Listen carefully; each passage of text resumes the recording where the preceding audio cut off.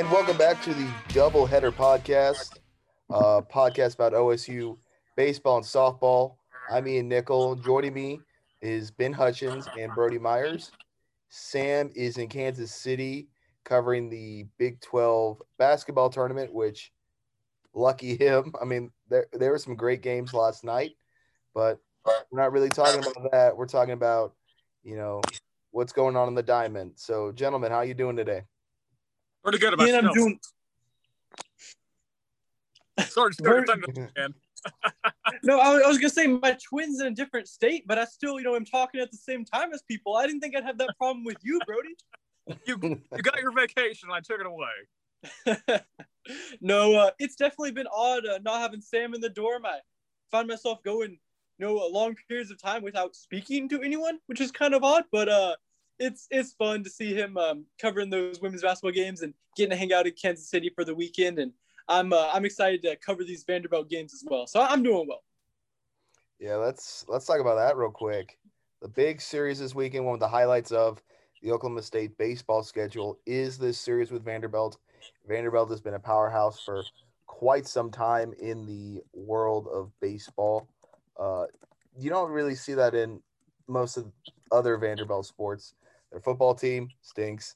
Their basketball team stinks as well. But they have a couple of national championships to their name, if I'm not mistaken, 2 in 2014 and 2019. And they've become a powerhouse as of late. So, and Ian, yeah. I think we're going to see another powerhouse of a team coming to O'Brien Stadium. They're number 2 in the nation, guys. And that's not any slight to them. That's just because Arkansas is on a different level than everyone. But Vanderbilt's number 2. So it's going to be a lot of fun seeing them come to town. How about, if nothing else, you got Kumar Rocker starting on the mound tonight for the Vanderbilt right here in Stillwater, America. That guy's going to be playing, might be in pinstripes next year. Probably not. He's probably going to be at the Trop. But, he's going to be a household name in baseball, and he's going to play in Elbright Stadium tonight. How cool is that? Mm-hmm. And also, Brody, it doesn't stop with Kumar. Kumar is obviously the headliner, the number 1 prospect, if you will. But the number 2, 3, like the second best prospect nationally is a guy named Jack Leader. Jack Leader. He's also on that Vanderbilt pitching staff, and he'll presumably be pitching in the second game. So they got guys everywhere. Yep. And if you haven't read Ben's feature about Tim Corbin and the Cowboys and Josh Holliday, you really should. That was some A1 writing, Ben. Really interesting stuff. I appreciate that, Brody. Thank you for reading, and that was a joy to write because both those two guys, both Tim Corbin and Josh Holliday, are stand-up individuals who were so gracious to me with their time, and it was a lot of fun to tell that story of just how they grew up together and are now kind of coaching against each other. So that's just another element to this already super high intensity, high volume series that I'm just so excited to watch. For sure. Yes, it's going to be a game of chess throughout this weekend, assuming the rain, goes away. The Cowboys, are 10-0-1 thanks to a tie, which kind of disappointed in. You got to play that game out, but Grand Canyon had some travel issues, and a Vanderbilt team who is, I believe, 9-1, according to what I'm looking at for stats. But yeah, should be a heck of a series. Do what? I was just going to point out, and you started to do so, is just how hot this OSU baseball team is. You pointed out that tie. Well, they're still undefeated, right? That's the kind of message that this team put out there, and picked up a big midweek win against Oral Roberts in Tulsa. For those who don't know, Oral Roberts beat LSU 2 straight times. And LSU is a nationally ranked powerhouse baseball program. So that was no cupcake win for the midweek, and then they come into this Vanderbilt series 11-1. 10-1. I counted that tie. No, it's 10-1, 10-0-1, undefeated. So this team is hot coming into the series. 11-1 in our hearts. 11-1 in our hearts. That's right. Yeah, Oral Roberts, like you mentioned, they have a great history when it comes to baseball as well. Multiple tournament appearances, a lot of conference championships. They're nothing to sneeze at. So you can see them definitely hanging around in the future. And the Pokes haven't won in Tulsa at ORU in what, 11 years? until finally they did. Yeah, I do not know that number for you, but I mean, if that is the case, that's a heck of a turnaround for them and a heck of a stat. This Oral Roberts team, nothing to sneeze at, man. No, they are not. And hey, we've done a lot of, hyping up of this Vanderbilt team, and rightly so, and kind of talking about this series and the Commodores pitching staff. That's so great. But I think OSU has more than a fighting chance to win 2 or, take some games in this series. The projected starter for today is Parker Scott, according to the game notes. Justin Robleski will be throwing on the hill in the second game, and then followed by Bryce Osmond. So those will be the 3 guys the Cowboys will trot out for, hopefully, the 3 games in this series, rain providing. So those 3 guys have, had numbers right up there with the Commodore staff. There's obviously a lot more hype for those guys in Tennessee, but the numbers, show that our Oklahoma State's pitching staff has been right up there with the Commodores. It's just going to be exciting to see when those 2, forces clash like they are this weekend. Who's going to prevail? I'm thinking there would be some low-scoring games tonight, guys. Is that fair to say? There's going to be some sub 3-hour games, in my opinion. I don't foresee, some 3.5, 4 hour long single fest. It's going to be a short pitching duel. Mm-hmm. Yeah, I'm with you there, Brody. I think we're going to see a lot of like 2-1, 3-2 games where, if you could get a run, that might be the deal breaker. You could see a lot of 1-0 victories as well. It's going to be a very exciting series, but let's try to shift over real quick to softball. Brody, you were just there. They just wrapped up a doubleheader with Liberty. How do they look today? They looked good, and I'll add as for a little color to our listeners. I'm actually sitting in the parking lot of the West Watkins Center right now, so I literally just got done with softball. First game, Cowgirls almost pulled off a run rule. They were up 7-0 in the bottom of the 5th, 2 outs and a runner on. Didn't get it done. The 6th rolls around, and Kelly Maxwell gives up a home run and a couple RBIs. That was our first earned run given up of the entire season. The Cowgirls have played something like 18, 19 games. The Cowgirls are leading in Division I the number of games, and Kelly Maxwell had an ERA of 0 going into today. It's now at .55, which is nothing to sneeze at.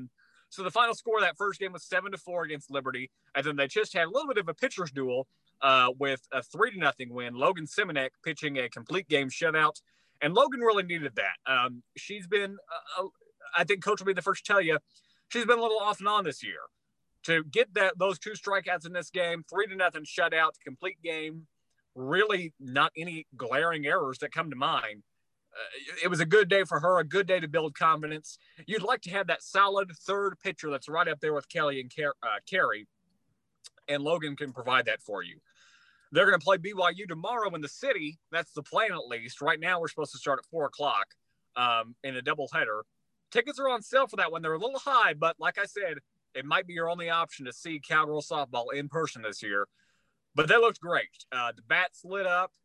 I'm kind of going in a circle, I know. The bats lit up, had a couple big home runs. I believe Kylie Naomi hit one, and I think Allison hit one into center, February. So just a good day all around for the Cowgirls. If you take out that big inning in the 6th that Liberty had, you've got a near perfect day for the Cowgirls. That's something we like to see there. I love hearing Logan Simiak pitch a complete game as well. That's a fellow Piedmont alum, so Wildcats got to stick together. So that's always fantastic to see. So what do both teams have going on next week as we prepare for post Vandy and then post Hall of Fame Classic? So the Cowgirls will be hosting their Mizuno Classic, which they've hosted for something as long as I've been alive, at least, 15, 20 years they've hosted that tournament. We're going to have UTSA, UNKC, and Wichita State are all going to be in town for that. Wichita State always gives Cowgirls a good game. I'd be lying if I told you I knew a lot about Kansas City or UTSA. But we're going to be playing 4 games on Friday, 4 games on Saturday. And then on Sunday, my birthday, there's going to be 1 game, UTSA and UMKC, bright and early at 10 a.m. So they got a big tournament up there. I was telling my buddy at the game, thankful that the rain was this week rather than next week.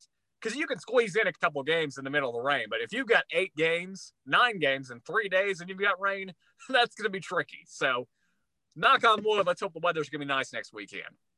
Mm-hmm. Ian, I'm happy you asked that question looking ahead to the schedule, because this might be, one of the most impressive 7-game stretches of Cowboy baseball in a long time. We've already gone over the 3 games against Vanderbilt in O'Brien Stadium. But on the Tuesday following that series, the Cowboys will be playing UL Monroe in Arlington, Texas, in, the stadium that hosted the 2020 World Series. So that'll be a great experience for these guys and this team to go down to Arlington, play a midweek game there, make some memories in a brand new stadium. That should be a lot of fun. And then Big 12 play starts with a series at Texas Tech. And Texas Tech, according to D1 baseball rankings, is number 9 right now. And I mean, that's just quite the stretch to go from the number 2 Vanderbilt to playing a game in a, incredible ballpark that just hosted the World Series. And then you're going to go to Lubbock to play the number 9 Texas Tech. I can't think of a more intimidating stretch of schedule the Cowboys have all year. Ben, are you going to make a trip to Globe Life for that? I will be. I'm pretty excited for that. Is that right? Very good. Oh, that's awesome, dude. That's fantastic. Yeah, that should be a heck of a stretch going into like this following weekend. Man, Texas Tech, they're going to be tough, but that's going to be a must-watch series for any college baseball fan. So we're going to wrap it up here real quick. Brody has the closing question, the closer. So take it away. So in the public address business, whenever there's rain delays or there's rainy days, we have, believe it or not, playlists with songs just all about rain. I mean, literally, OSU has a playlist with 100 songs about rain that we play during rain delays, and, maybe it's a little rainy pregame. So I want to know, what is your favorite song about rain? Or, it can just have the word rain in it. There's one that I'm thinking of. It's not mine, but it has the word rain in it, but it's not really about rain. So what's your favorite rain song? Well, I better go first so I can name the only song about rain that I know, because otherwise I'm worried it's going to get stolen. And that's Purple Rain. I believe it's by Prince, and by the words "I believe," you can probably tell I'm not the most musically knowledgeable person just by that very statement. But I believe it was performed at like a legendary Super Bowl halftime show, and I'm sure if I heard it, I would know it. I can't sing it right now because I'm not super knowledgeable on the song Purple Rain, but I do know it's called Purple Rain, and that's what I'm going with.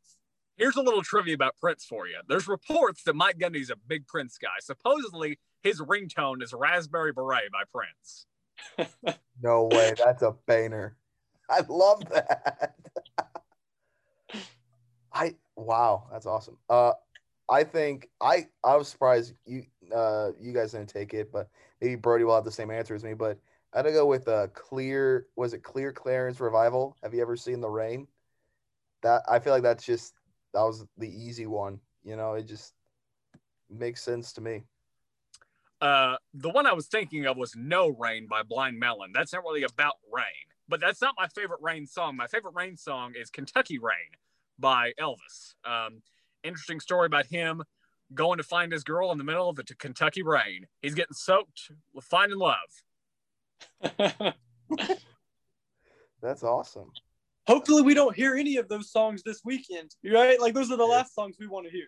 Those are the last. You want to hear that. You want to hear Lovely Day by it's slipping me. Who sings what is that guy's name? He sings the I know. Our listeners will know. I just can't think of it right now. Would that be Bill Withers? Bill Withers, yes. Bill Withers. You want to hear Bill Withers. Okay. I like it. That's awesome. Hey, we're going to wrap it up. We'll see y'all next week. Hopefully Sam will be back.